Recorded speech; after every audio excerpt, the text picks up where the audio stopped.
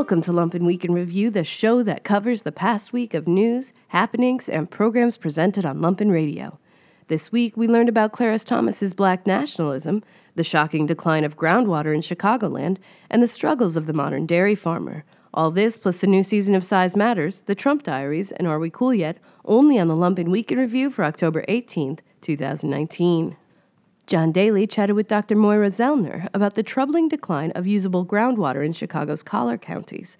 Zellner, who runs the Urban Data Visualization Lab, discussed her attempts to show how development and poor planning have led to water shortages, and why Lake Michigan gives us a false sense of security.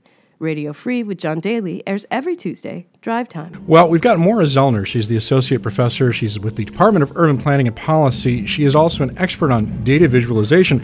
And we asked Moira to come and join us today, not because we wanted her to hear a funky jazz band, but because she's done some work with Chicago water and Chicago waterways and Illinois water use in particular.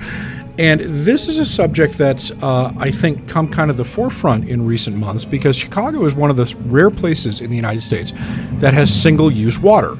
In other words, we don't have water treatment facilities. We have reversed, actually, the flow of the river.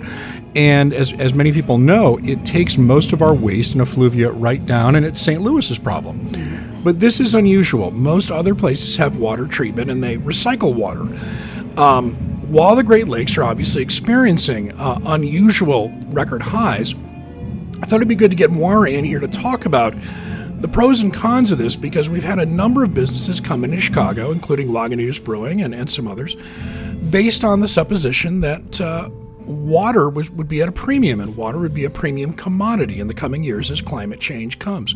So, Moira, welcome. Thank you so much for joining us today. Thank you. Thank you so much for having me. First of all, to tell us a little bit about, you did a large project with data visualization about water in Illinois and water, I believe, in general in the Midwest, and how it's consumed and where it's coming from and what's going on with a commodity many of us don't think about. Can you tell us a little bit about that?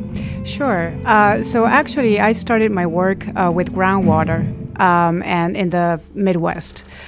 So when I was working as a student at the University of Michigan, and then when I moved as a faculty here in Chicago, I worked first on groundwater. And if you think that we don't think about water in general, even coming from the lake, well, we think even less about it if it comes from the groundwater. It is truly invisible to most of us. And it's also just difficult to gain a sense of the effects that we have when we pump it out and when we use it in different places. And even though we are right next to the lake here, and it's an incredible source of water for the region, there are still many legal limitations that prevent communities, especially in the collar counties and beyond, to tap into that resources. In those resources. And am I correct in thinking that a number of collar counties, and in fact I believe some places on the south side, are actually using groundwater, well water, as we would use? My parents live in a farm in rural Connecticut, so they have a tapped well that I believe is 300 feet deep. They'll probably text me and tell me I'm wrong. That was your text, not mine. But this is something we really don't think about. We think about the fact that we're on water mains and we turn the spigot on, the water comes out, and everything's great. But am I correct that other places, in fact, in Illinois and around Chicagoland are not as lucky? Absolutely. So they do depend on groundwater as well.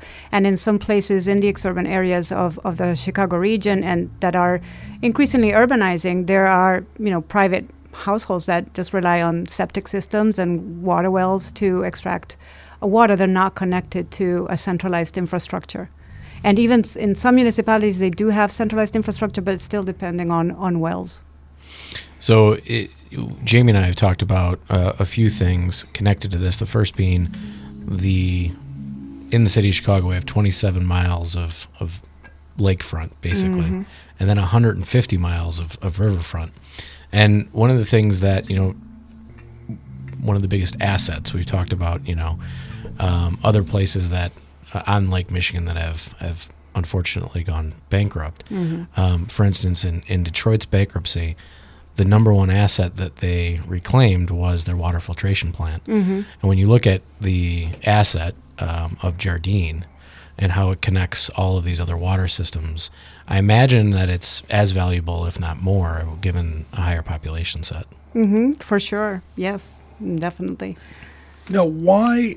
I guess I want to dig into some of this. For people that don't know, by the way, if you're listening to the radio show and you don't know what a septic system is, a septic system is a way that you filter out gray water and wastewater using your own land. I mean, exactly. That is, my parents have a septic system. It's basically a big tank with a field, a drain field, and the water flows out, and all the stuff that you flush down your toilet, hopefully nothing toxic. Right. But then the ground cleans it.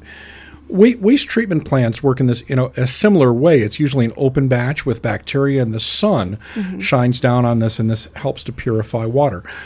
The obvious question is, number one, why does Chicago not have wastewater treatment? And number two, how did wastewater treatment come into play in places such as, the UP in Wisconsin and Milwaukee, where you would have thought they would have had an ample water supply and this never would have occurred to them? We're not in an arid region, I guess is my point. Right. So unfortunately, waste water treatment is not my area of work. I do have wonderful colleagues at UIC who focus on that aspect and who would be, better informed to respond to that question. But definitely you need an ample source of water in order to be able to count with an effective wastewater treatment plant. Otherwise, you just don't have enough water to run it through. But again, like the experts are my colleagues at UIC on those issues. But with groundwater, obviously, this isn't something that would come up very often in Chicago because we have this giant lake next to us. Right. Do you think there is, just speaking again, not necessarily as an expert, but maybe as a informed observer, let's say, would you think that perhaps because we have this giant body of water, we've kind of been suckered into thinking that, we've got a lot of water. There's no reason to worry about this. Definitely, there is the perception aspect of it. And with perception goes valuation. So how much do we value the resource based on, how scarce we believe it is? And here we don't believe it is scarce because we are right next to this huge body of water. And, so even some climate change projections show that that's not going to be a problem. In fact, we might have too much water. Still, in that context, as we move away from the lake, that is still not the case, because it's not just about how much water is sitting there. It's about how much is renewed, how much do we take in relationship. So we've got to see this in relationship to other rates. So how much do we extract in relation to how much is renewed? The same goes for the groundwater, especially with these legal constraints. We can only take so much from the lake just by this legal compact that we have, which is an international agreement between the U.S. states bordering the Great Lakes and then the Canadian provinces also bordering the lake. So as we move away from the lake, we don't have access legally to that body of water. And in that case, with groundwater, there's a complexity of, again, like not seeing it. There are, like, if we look at renewal rates, they are different, and they're different in space because they're going through soil, rock, etc. So there are all these complexities to it that don't make it a straightforward issue. But again, we still have the perception, but we have water. And so we behave in a way that reflects that perception. How concerned are you that some of these collar counties are going to run dry in 10 or 15 years based on the data and the information that you found out? Well, so I've been working on this for a while now, for several years, almost 10. And even back then, that was one of the things that I was trying to raise as, maybe we should really look into this and be concerned about this. And I think that all the people who are studying this problem are concerned about this. Now, we don't want to create panic because what we want is to create inspiration for change in a way that is constructive. But, this is going to happen. This is the trend.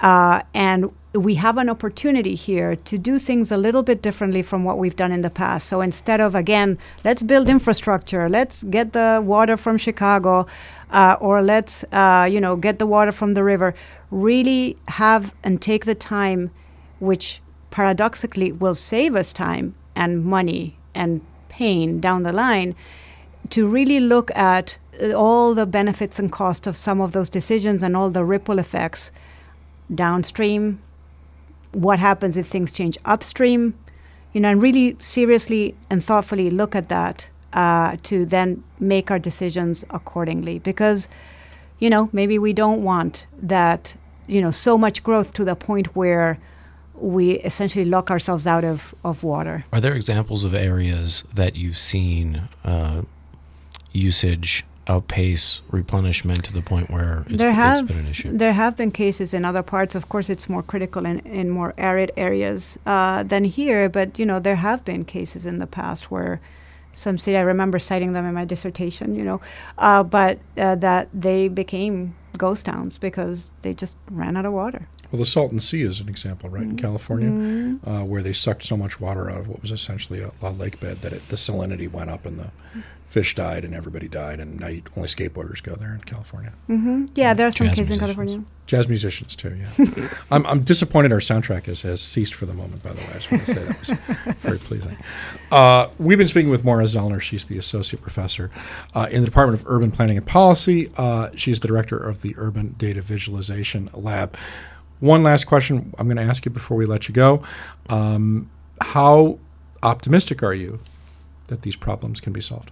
Oh, I am very optimistic. Otherwise, I wouldn't be doing what I'm doing. I think that there's definitely ways out. I think that they do require a different kind of work than the work that we've been doing, and we meaning society in general and in our country. I think that there is a move towards better coordination, and with the aid of appropriate visualization tools, that's something that I'm definitely committed to, and there are others who are committed to similar kinds of endeavors. And so I think that there can be change, but we really need to invest in that area of work so that we can do this effectively and as painlessly as possible.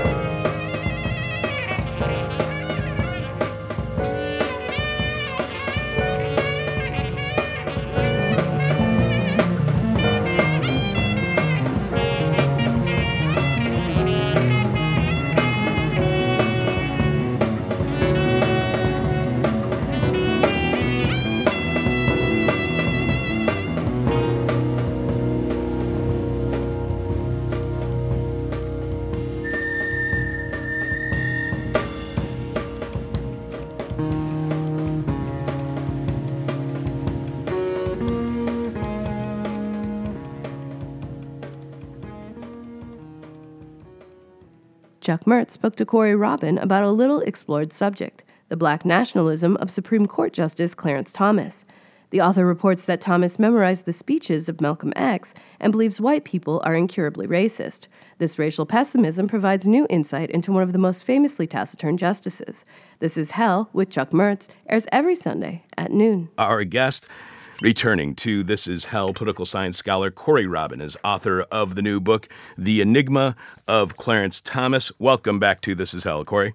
Thanks for having me. I'm really glad to be back. It's great to have you on the show, sir. You write that Clarence Thomas is the most extreme justice on the Supreme Court. He is also the most emblematic. How can you be both? How can you be both the most extreme and the most emblematic? And does that reveal something to you about at least those maybe on the right who are on the court?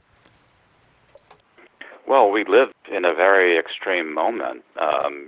The power of the right has been consolidated, and we have a white nationalist in the White House.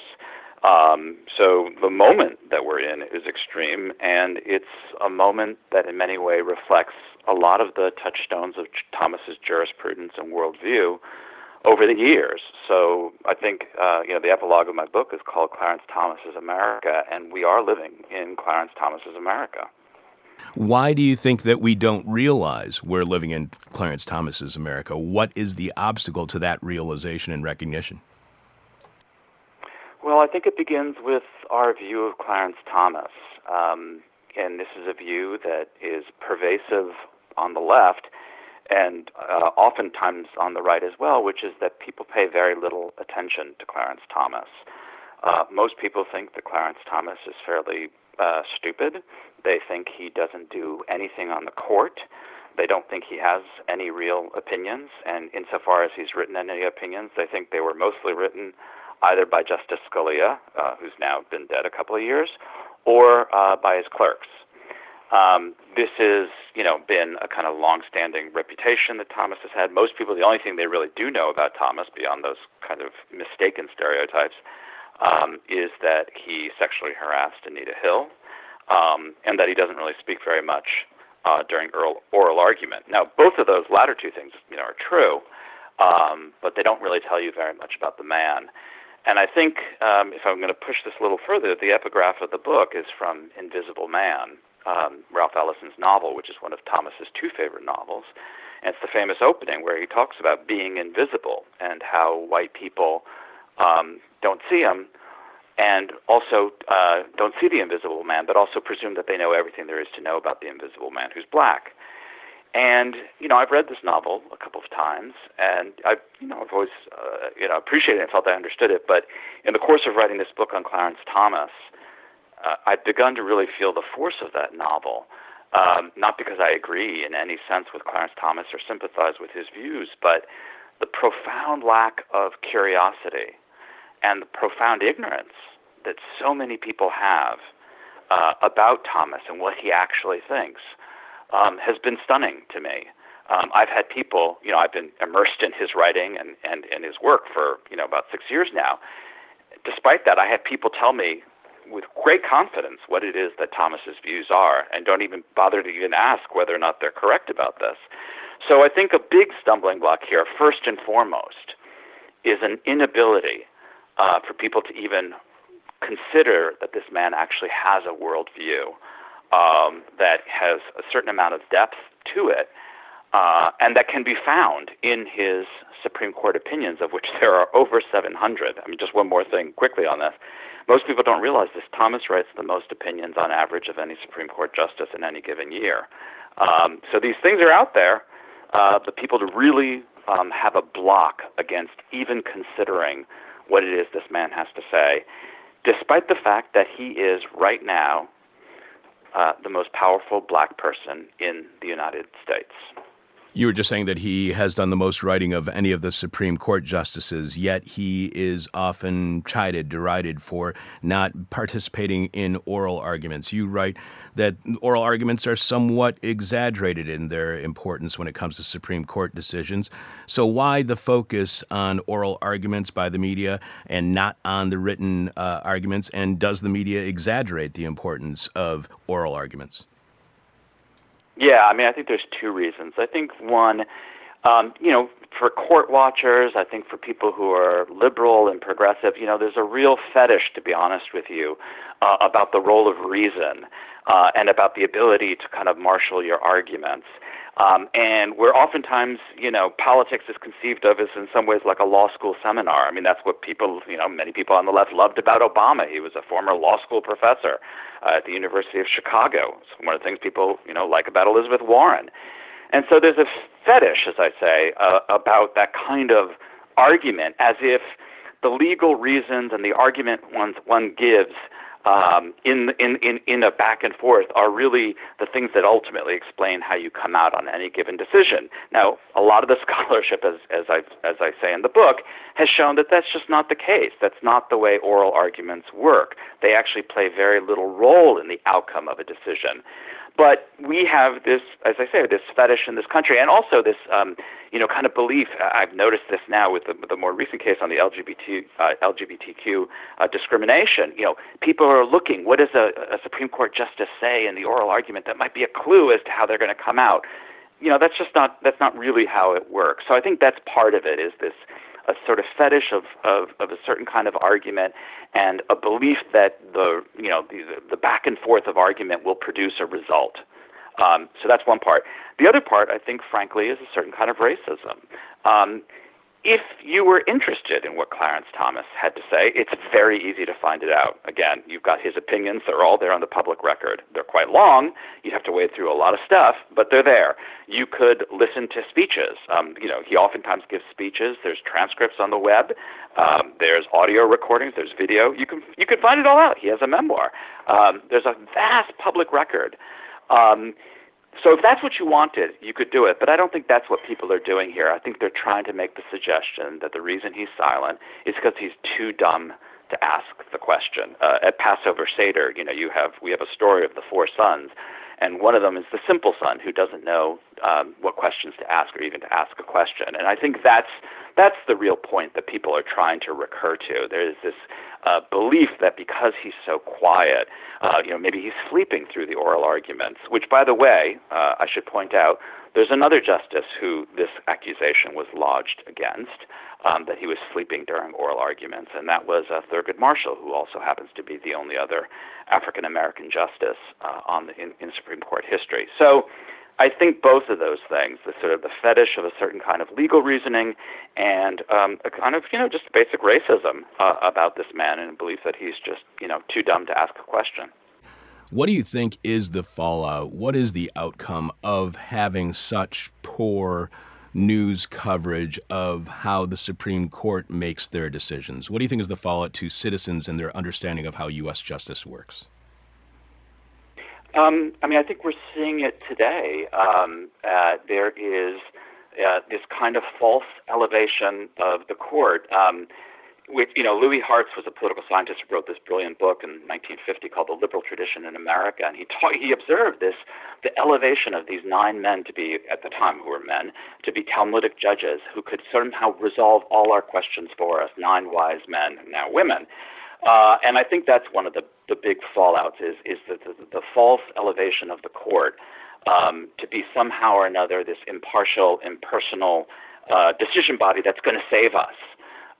This is just it's a false view of the court, which I think we're beginning to understand as we see 5 conservative justices consolidate their power and be able to start, really ruling. And I'll add one other thing. I think that's a consequence.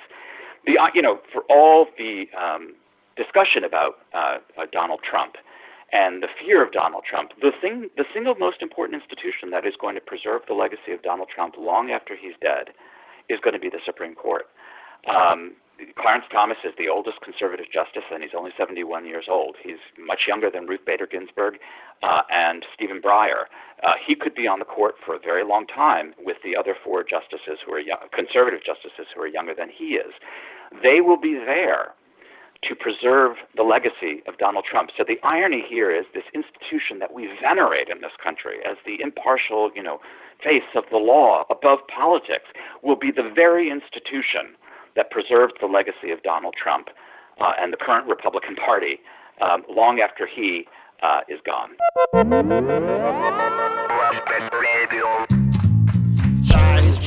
Size matters. Smith, Kyle, Size-Minkowski.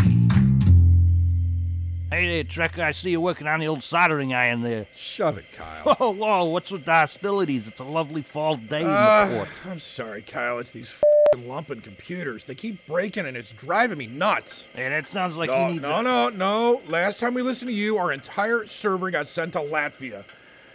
I'm still paying off subscriptions to Germala Siete, whatever the hell that is. I think that's a bridal service, but no, I'm telling you, I got this guy. Hey, what's going on, Jagoffs? Oh, great. Mutton Jeff. I will overlook that remark so that you may admire my fine new Rolex. Look at it. It's catching the light. It's sparkly. The heck did you get the money for that? Oh, I didn't buy it. Okay, guys, this is great, but I still have to solder this board back in. I'm telling you, I have met this computer genius, and he can solve the problem here. Are you talking about Cole? My iPhone has never been better. Yeah, it's Cole. My little flipper here can make calls anywhere because of this guy. Kyle, that's an old can of shoe polish, not a phone. Now, come on. Shoot, that's me. Hold on. Hello? Yes, this is he. Why, yes, I would love to discuss reverse mortgage. That's a can of... Oh, yeah. I'm going to regret this, aren't I? Almost certainly. this is the home of the Computermancer, the Flying Fingers, the technological wizard of Tamara. This is the old Lena's. I heard it was infested with rats. Yeah, what's that got to do with computing? Nothing, it's just... Who dares trespass into my arcane sanctuary? Yeah, maybe so this was a bad idea. Speak your business, mortal, lest I rain brimstone and cyber bolts down upon thine head. Yeah, I mean, you should at least look at the problem. We came all this way. I mean, We he's walked got to... across the street, Kyle. Oh, I see now once again the townsfolk of Bridgeport crawl to my doorstep entreating the great Computomancer for tech support. Well, if you think it's a poor decision, feel free to exit through the portal to your left. So distrustful, Jamie. No, by all means, please leave me to my studies. I was embroiled in a friendly psychic duel before you so rudely interrupted. Now, hold on. Jesus. Okay, look, here's the laptop. What it's doing is... Silence! My mystical scrying will tell me all that is plaguing your device. Yeah, that's not good. Initium. Compendium. Perficiendas! What the... You desired it to run, yes? Now it runs quite Okay, I'll my admit God, this is I gotta- impressive, but I Everyone just get need out of this the thing to chairs. play underwriting, not Everyone stand back. Look gallop out. around the room on hooves. Ha! You peasants have no grasp on humor, do you? Can you make no time for some simple wizard's comedy? Or are your provincial radio needs so important? Oh, I didn't mean any disrespect at all. Trust me. No, I understand clearly your precious broadcast requires immediate attention. Very well. Allow me to address your concerns properly. Ut russus un proteste et virtute remove! You know, Trekker, we need to work on your interpersonal skills. Are you high? The station robot is racing around the room on what appears to be spider legs. What the hell am I supposed to do now? How dare you speak to me with such insolence? You dare question my eldritch methods? This is a mere, arcane difficulty. But you have impunged upon my methods one too many times. Begone, ye mortal. Return to thy realm at Just one thought. once. The great wizard is angry. Leave now and take your laptop. Leave now and take your impudence with you. There you go. Hey, watch your fingers. Pasium Terminus Vasti. Hey, look sharp. Kyle, I swear to God, I'm absolutely going to kill Oh, you. shit, this is the future shock. We're doomed. Chill, everyone. Wait, is that Logan? Oh man, we haven't seen him since episode 34.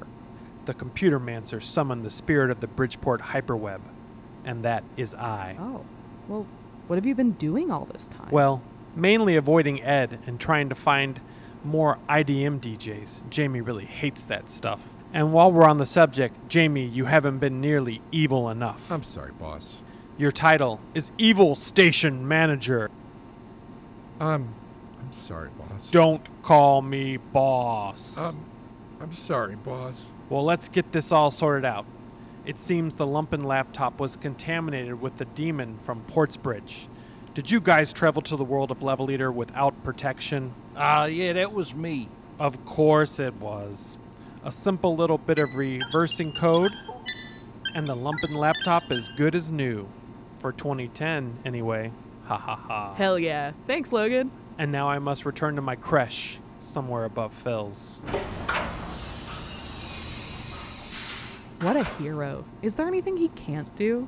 But what are we going to do with the Computermancer? Oh, I've got an idea. That's $11.99. Thanks for shopping at Maria's. Hey, excuse me, Logan? What is it, my child? I pawned the tape recorder you gave me, like... I know. But the thing is, the episodes keep getting recorded. Like, everything that Kyle and I say shows up on these shows, and I haven't even had, like, a microphone. The Bridgeport hyperweb knows all and sees all, my child. Go with grace. Really, you should go with grace. The CoPro is out of toilet paper again. Oh, no.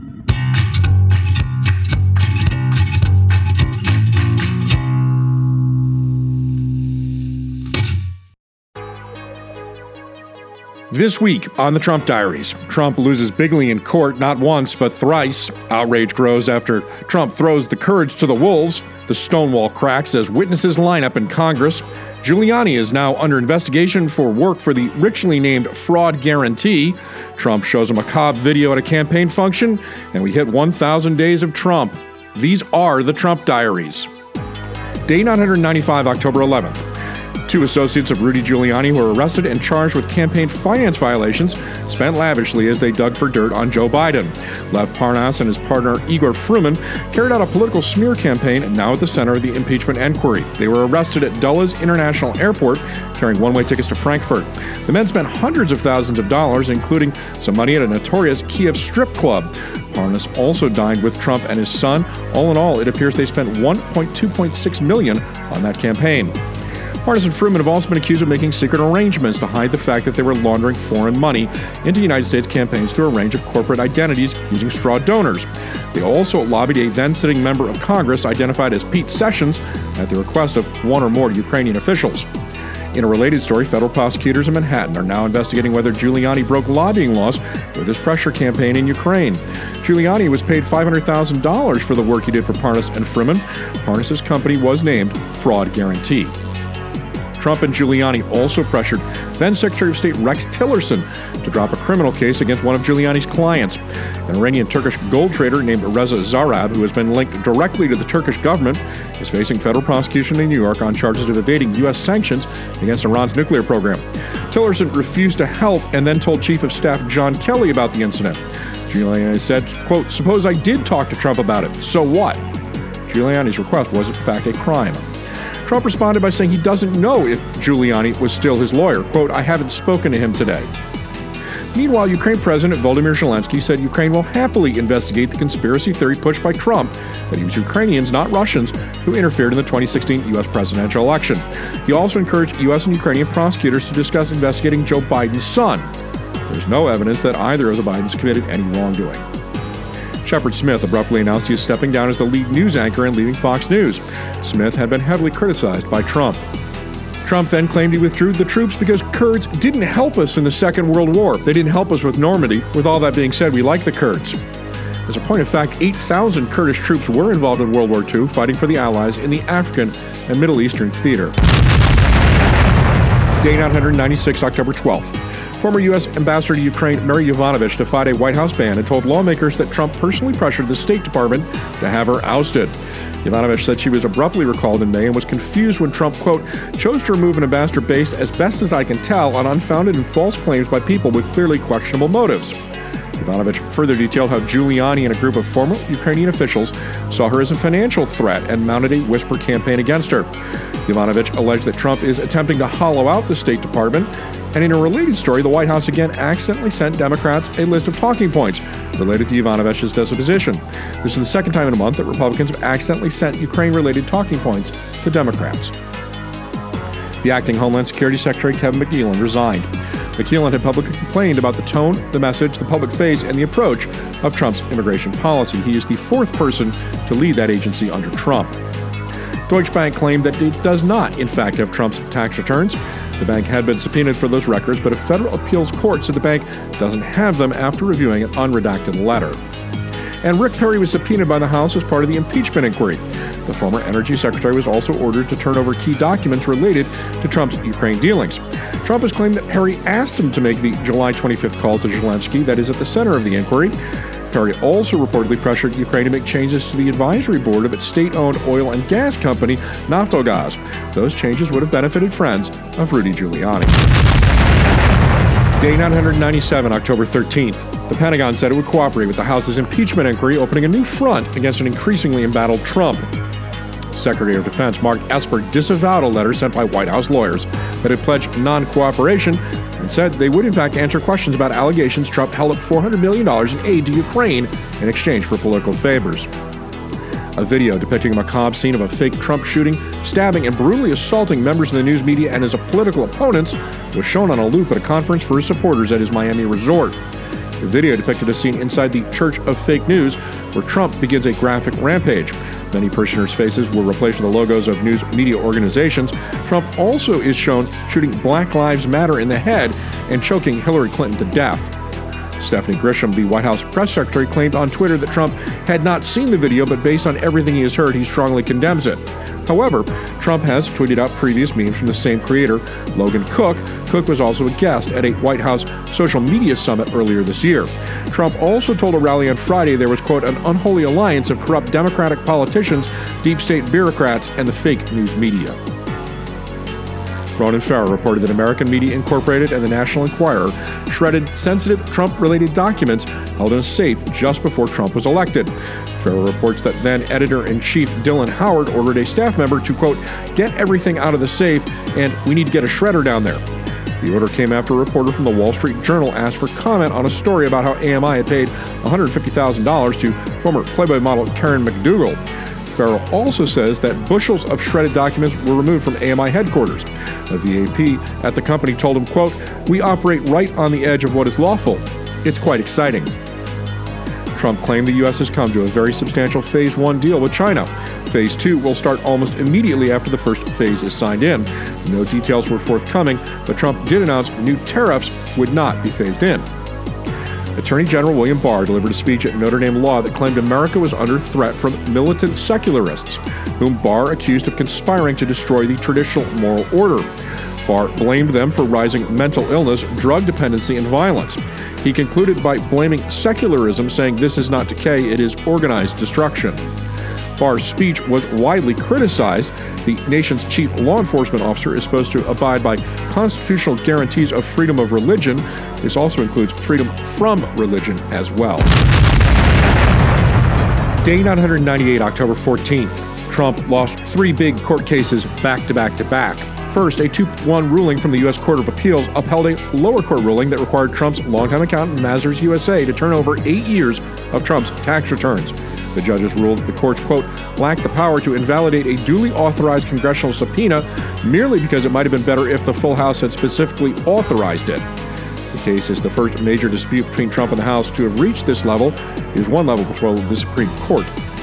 Second, a federal judge blocked Trump from enforcing the so-called public charge rule. That widely criticized rule would have allowed Trump to reject green card and visa applications from immigrants who might become a financial burden on taxpayers. This could have included anyone who signed up for programs such as Obamacare. U.S. District Court Judge George Daniels called it simply a new agency policy of exclusion in search of a justification and repugnant to the American dream. Finally, a federal judge ruled that Trump's national emergency declaration to fund construction of a border wall is unlawful. District Court Judge David Briones in Texas said the declaration doesn't qualify as an emergency under the definition in the National Emergencies Act. Meanwhile, Trump's former top aide on Russia and Europe testified before Congress about how Rudy Giuliani and Gordon Sondland circumvented the National Security Council and White House protocols in order to pursue a shadow policy on Ukraine. Trump tried and failed to block Fiona Hill from speaking.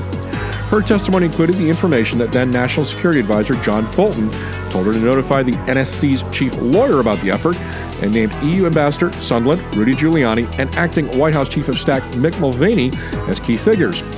Bolton told Hill to tell the White House, quote, I am not part of whatever drug deal Sondland and Mulvaney are cooking up. Giuliani's a hand grenade who's going to blow everybody up. Hill said that Giuliani ran a shadow foreign policy in Ukraine that circumvented career diplomats in order to personally benefit Trump. She said she confronted Ambassador Sondland, who was working with Giuliani, about their actions. Finally, Hill told Congress Sondland was a national security risk because he was so unprepared for his job. He extensively used a personal cell phone and repeatedly told foreign officials they were welcome to come to the White House whenever they liked. Congress also questioned a senior State Department official in charge of Ukraine policy about his knowledge of that scandal. George Kent was questioned behind closed doors despite being directed by the State Department not to appear. Trump continued to claim the whistleblower must be unmasked, tweeting, Adam Schiff now doesn't seem to want the whistleblower to testify. No, must testify to explain why he got my Ukraine conversation so wrong, not even close. Did Schiff tell him to do that? We must determine the whistleblower's identity to determine why this was done to USA. Democrats' game was foiled when we caught Schiff fraudulently making up my Ukraine conversation when I released the exact conversation transcript and when Ukrainian president and the foreign minister said there was no pressure. Very normal talk, a total impeachment scam.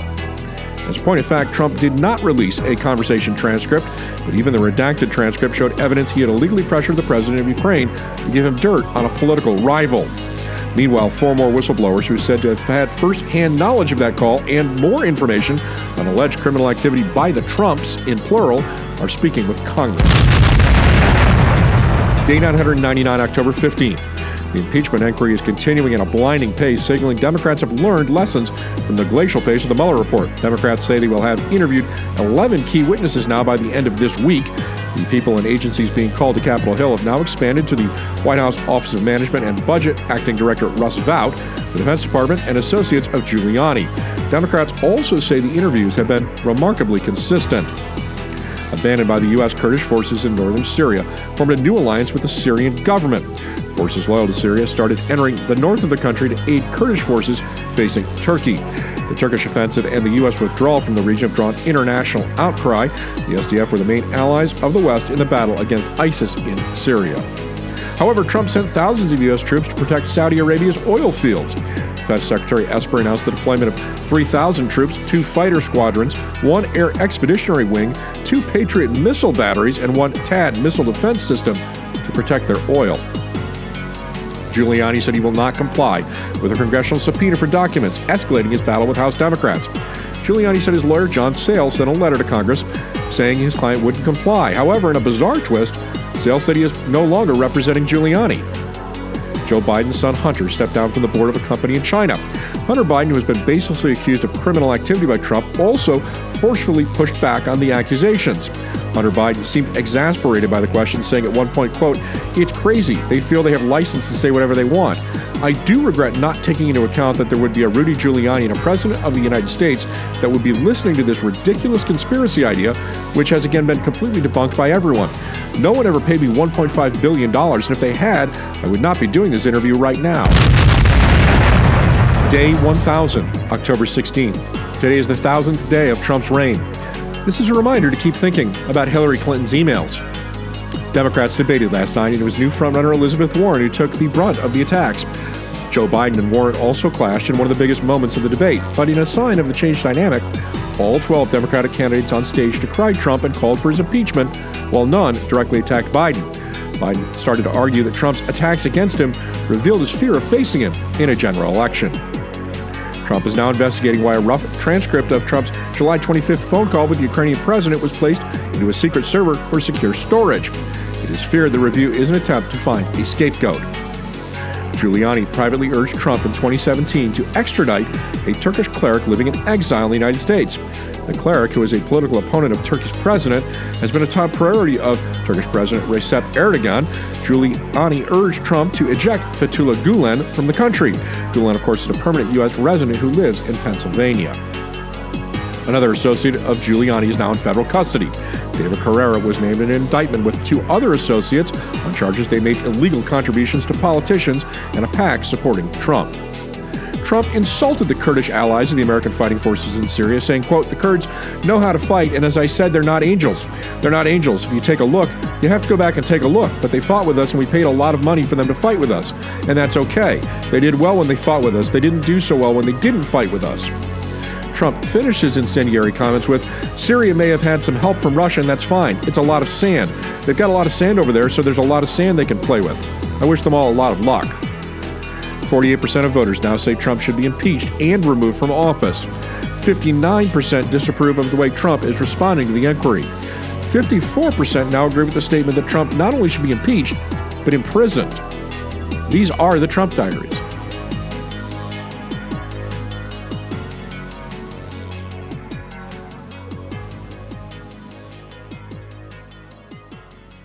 Nancy Clem spoke to Abby Turner of Lucky Penny Creamery in Kent, Ohio. Turner, an award-winning author and cheesemaker, discussed her craft and the lessons she has learned as a woman in agriculture. Spontaneous Vegetation with Nancy Clem airs every other Sunday at 5. What is so hard about making a livable wage as a small dairy farmer?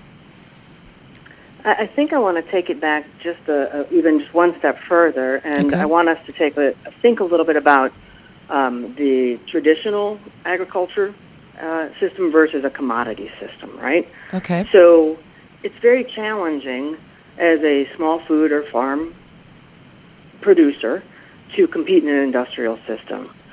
So the obviously we're going for the alternative to that system, which is the small family farm, right? So traditional family farms in this country are, people talk about eating local, and local used to be the way that it always was. We didn't have avocados in January in the Midwest, and those are, we're trying to, in some ways, to get back to that.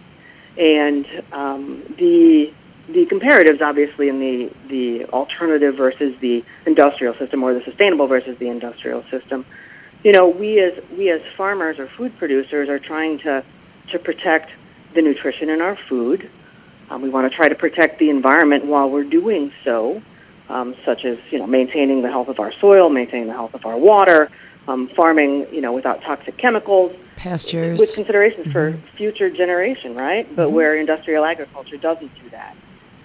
We're also concerned with water usage and as in your expertise, soil. We want to make sure that we're building soil fertility through methods such as crop rotation and cover crops and continuing to fortify with organic matter. And the industrial system doesn't care about that. So many of these extra inputs that we are putting in as folks that are interested in an alternative model, they're often costly, labor intensive, and it's very hard for us to compete at scale. Mm-hmm. Well, you have some statistics that 90% of dairy farms nationwide are family farms, but they're mostly multiple generation farms, but they're also in trouble. So how is somebody of your scale, and then some of the larger dairies that are still family based? It's not just small dairies, and then the industrial. It's kind of everyone in between. And if 90% of the dairy farmers are family owned, and I would say, does that mean 3% is industrial? And so I'd have to tease out some of those numbers. Yeah. What I can say is that the cheese in the United States is a huge industry, right? And it's like, I think, like 8% of $120 billion specialty foods market. So people eat a lot of cheese. The average American eats 30 pounds of cheese a year, and more in Wisconsin. Yeah, that's true. We love that.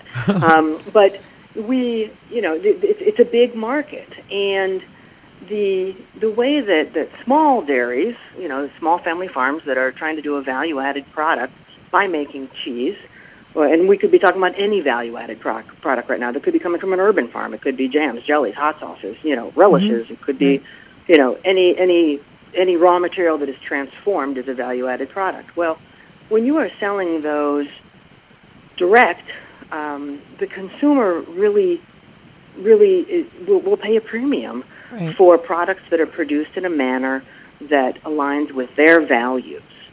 And so in some ways we have that advantage as small producers. And the big companies in the industrial system understands that. Think about all the words that they've co-opted from not necessarily gourmet, but small family farms where everything is all natural now. Even the big companies, right? It's all natural and everything's probiotics and all these things, these benefits that we might have had solely. They understand that we might be eating a little bit of their market share, and that there's people that really do care about where their food comes from, whether that be the local producers or whether that be the method of production.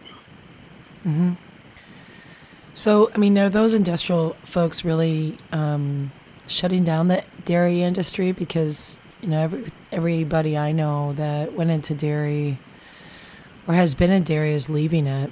And I'm talking about the Illinois-Wisconsin border. Yeah, it's really tough. In Ohio, during the time that I was writing the book, we had a dairy farm shutting every other day. And this is not... Ohio is a very big dairy producer. We were home to about 2,200 dairy farms. And it's it's a very challenging thing. You know, the commodity market continues to push prices down, and it's tough. You know, for these multi-generation farms, often labor is a challenge too. And you know, the younger generation sees how hard their grandparents' parents worked, and said, you know what, that's just not for me, because it is. It's 24/7. There's no, you know, you can't just turn off a cow or a goat, but you know, milk keeps coming, and you got to keep processing it. Bonzo Turks came in for a John Daly session and delivered a searing set of improvised music. Off their album We Bought a Boat, this is Blow My Job. It was engineered and mastered by Ari Shellist in Studio A.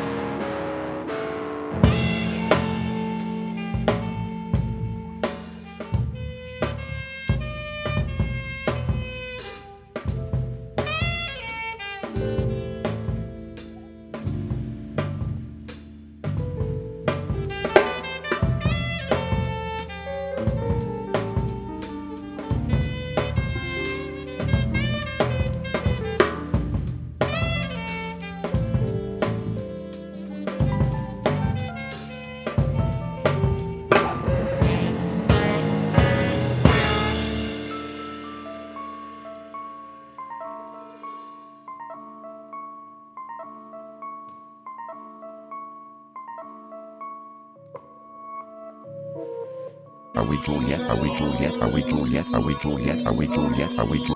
Our second story tonight. Our second story. New mayor, Chicago Mayor Lori Lightfoot has declared that they will be removing all fines, late fines, fees. I've heard about this. Hexes and soul bonds, amongst others, that have been placed for library books checked out from Chicago Public Libraries. It's just so relieving that I'm able to hug my dog again, following the one of the most common fines being banned from touching your own pet. That was because I did not return an anthology of Walt Whitman poems. Well, so that's an interesting way to look at, because in a lot of ways there's a wide swath of things that were put in place to It was completely attempt unstandardized. It was by and large. You go all across the city, and every single neighborhood essentially had its own way with which they penalized the tardy return of books or media. Yeah, and I mean it's mostly cultural. It's whatever that neighborhood's leading magic was at the time. Mm-hmm. But still, it seems unfair that I could not return a book to the Lincoln Park library and I would just have a slap on the wrist, whereas if I didn't return a book to a library on North Shore, I would have my entire family haunted for the rest of their living existence. You say that's unfair, but some would argue that is the only way with which the ability of the libraries to maintain their collection was possible. Sure. I would be one of those individuals, and I myself had always made it a point to return my books on time because I recognized, and I'm not dismissing you, I'm not looking down on you. I needed those books for a certain amount of time. That's all I'm saying. Well, in that case, you shouldn't have taken them out from a library that had the soul bond in place. The soul, the soul is, in this case, that's the collateral. And when you repeated the incantation, when you agreed to have your soul put up as collateral, or your spirit, or whatever you want to call it. When I agreed to giving a lock of my hair and a dribble of my saliva to the librarian. Yeah. You gave up your right to essentially have a unmolested soul. Are we Juliet? Are we Juliet? Are we Juliet? Are we Juliet? Are we Juliet? Are we Juliet? Are we Juliet? The Lumpen Week in Review is produced by the staff and volunteers of WLPN LP Chicago, the community radio of the future. The Week in Review is overseen by Jamie Trecker, voiceovers by Shanna Van Volt, additional production by Cole Eisenberg, Julie Wu, Sergio Rodriguez, Neil Gaynor, Lane Gerbig, Alexander Jerry, John Piotrowski, Ari Shellist, and Annie Klein. Live music production by Ari Shellist. The Lumpen theme, background, and interstitial music is by Mike Perkins. The Lumpen radio sting is by Dan Jugel. For more information on Lumpen Radio, visit lumpenradio.com.